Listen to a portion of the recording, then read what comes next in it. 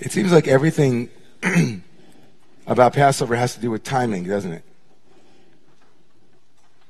And by that I don't mean only and obviously when do we eat yet, which is the common refrain, like more than Manishtana, the most oft asked question in Jewish history is, are we there yet? Do we eat yet? Timing is everything, but timing is important in an essential way on Passover, no? I mean, everything about Passover screams time. The timing of the Israelites when they leave Egypt.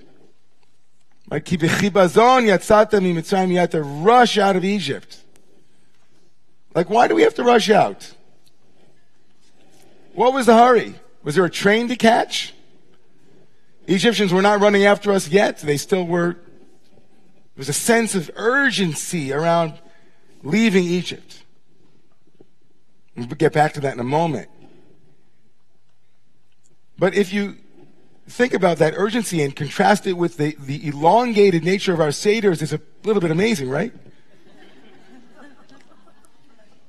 In fact, it's not just funny, it's part of the mandatory responsibility of a person having a Seder is to make it fuller.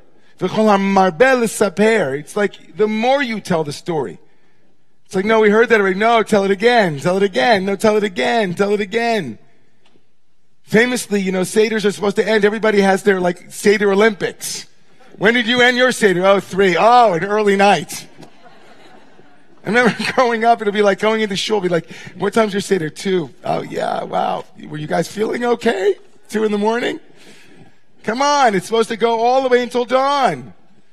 Your students are supposed to come in and tell you, Higi Zman Kriyat Shema Shel Shacharis. It's like, the morning dawn has risen. You're supposed to tell the story the whole night, and how amazing it is to feel the difference between Pesach, Mitzrayim, the urgency of leaving Egypt in the Bible, and what later became a night that wasn't supposed to end. You were supposed to recline like a king or queen, royalty. Pesach Dorot, the Passover of generations, was completely the opposite of the Passover of that generation. They had to rush. We don't. They were slaves. We are not. Timing. So fundamental to Passover. The matzah we eat is itself a reflection of that urgency. We eat it slowly because how else can you eat matzah?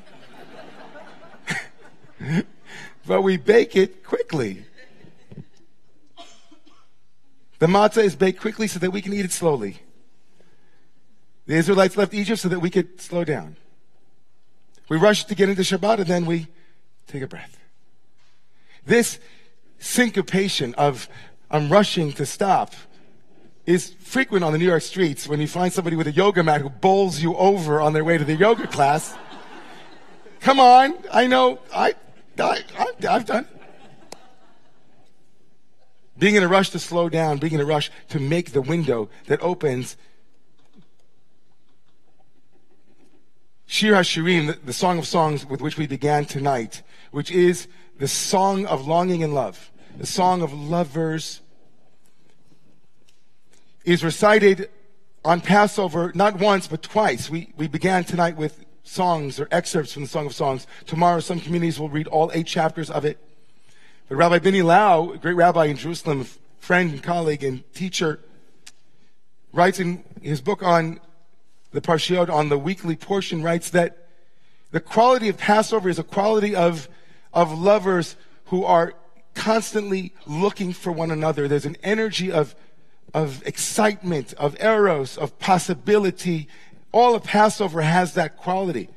It's the beginning of the year, Eitaz Zamir Higia, but the painful part of Song of Songs is that the truth is at the end of the Song of Songs is that the lovers constantly miss each other. It's unrequited to some extreme. Bikashti velo mitzativ. I went looking for you, but you weren't there. It's like that scene from Dr. Zhivago. It's painful. This longing and there's something that is in Passover.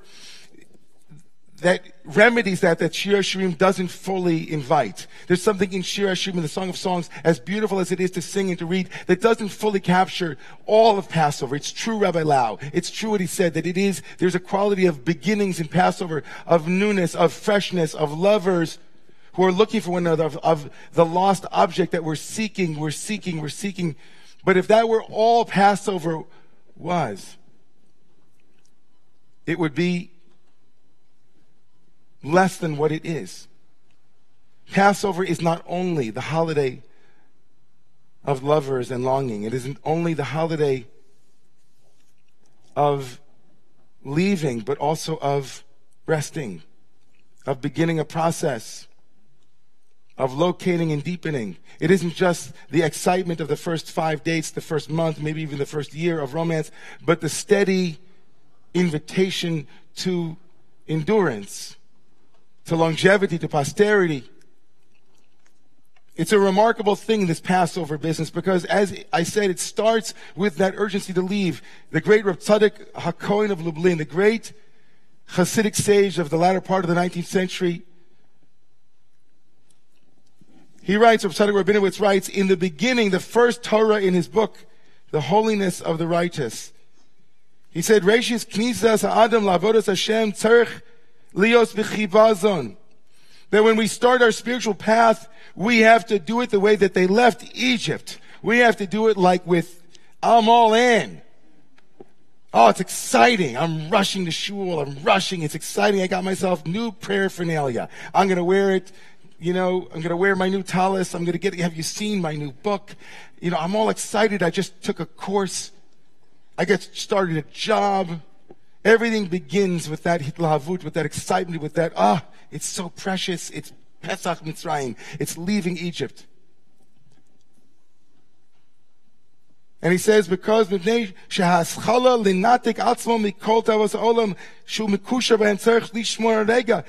the energy sometimes to leave what was, an old pattern, an old job, an old place, requires the kind of skipping and jumping that Passover represents. The window opens and I jump.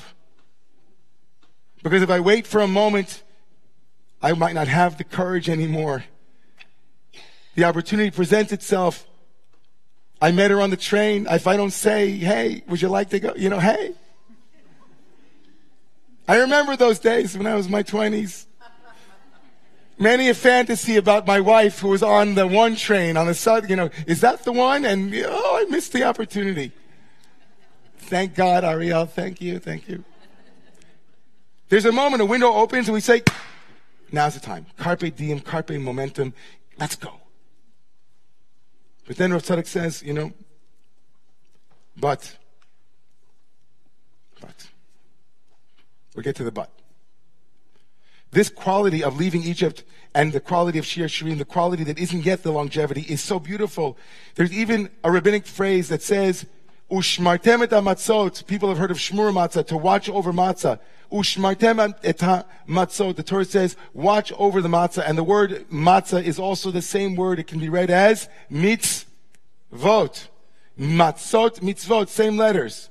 The rabbis say, don't just watch over matzah, watch over mitzvot, good deeds and good actions, because they too can ferment. You can also wait too long on a good deed and say, I'll get to that next week. You know what? It's 18 minutes for matzah to rise. 18 minutes if you have a thought, I'm going to do a good deed. Mitzvah ba'al liyadcha al tachmitzena. If you have a mitzvah that comes to your hand, don't let it rise. Leave Egypt. Leave the narrowness of your own egoic concerns. Transcend your own and do it. I want to do a good deed. Do it. Don't wait. Don't wait. Marketers know this. Sign today. Only today. Free until the end of the day. They know that we procrastinate. Mitzvah ba'al liyadcha tachmitzena. It's a love relationship with a moment. Don't let the moment rise or leave. Grab it. That's great. That's a kind of spiritual practice that all of us should engage in, but it's not enough, because Passover has not only that moment, but it has the other quality, which is long distance running. It's the long Seder. How many of you know that of all three pilgrimage festivals, there's only one that gives you a second chance if you miss it. Talk about timing. Passover and Shavuot and then Sukkot, 3 of the pilgrimage festivals, of all 3 of them, all of them equally important. Only Passover, with its focus on timing, had an escape clause for someone who in the second year, I made it out. I rushed my way out in the first year of Egypt. And in the second year, I couldn't make it, because Nebuch, I was on business. I was away somewhere.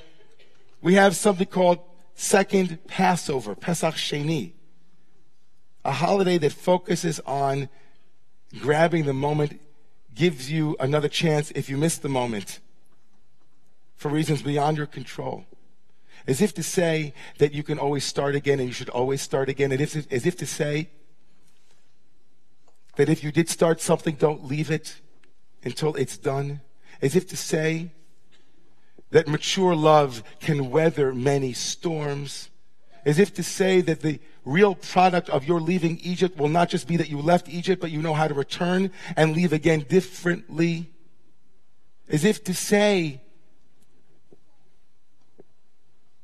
that Passover and its liberation promise is incomplete if all you know how to do is start exciting relationships and leave them for another one. There is great wisdom in knowing when to leave something. But it takes great courage to stay with something that will come back and change and be different. Says Rav Tzadok, Ve'achar kach yashuv ve'yelech bimtinut ula'at. And after you've left what you've left, go slow now. Take your time.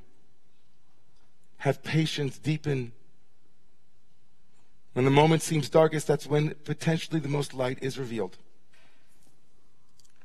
I love this Torah because, of course, it makes sense then that Passover would be the holiday that we would begin a 49-day journey on, because we don't believe that Passover alone should stand alone, romance alone should stand alone, but that there's a responsibility to see it through, to move it through.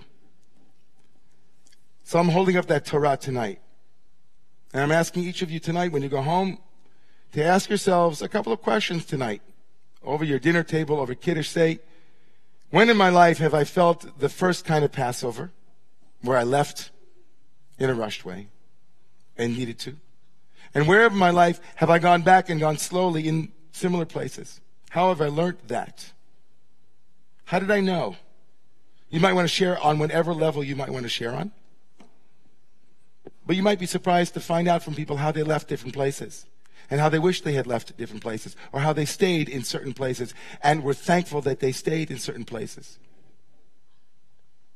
This whole business of Passover and lovers is remarkably, powerfully intimate for all of us, because we know this. We know this dance. We know this excitement, and we know this deepening. We know Pesach.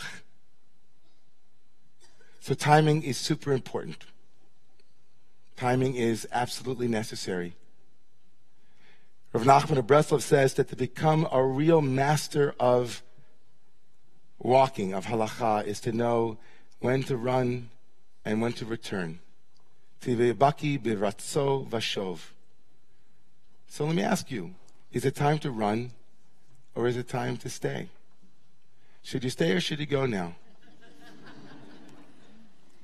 You'll find out tonight. Nobody can answer for you. If you feel like dropping me a line and telling me what you thought, I'd really love to hear from you.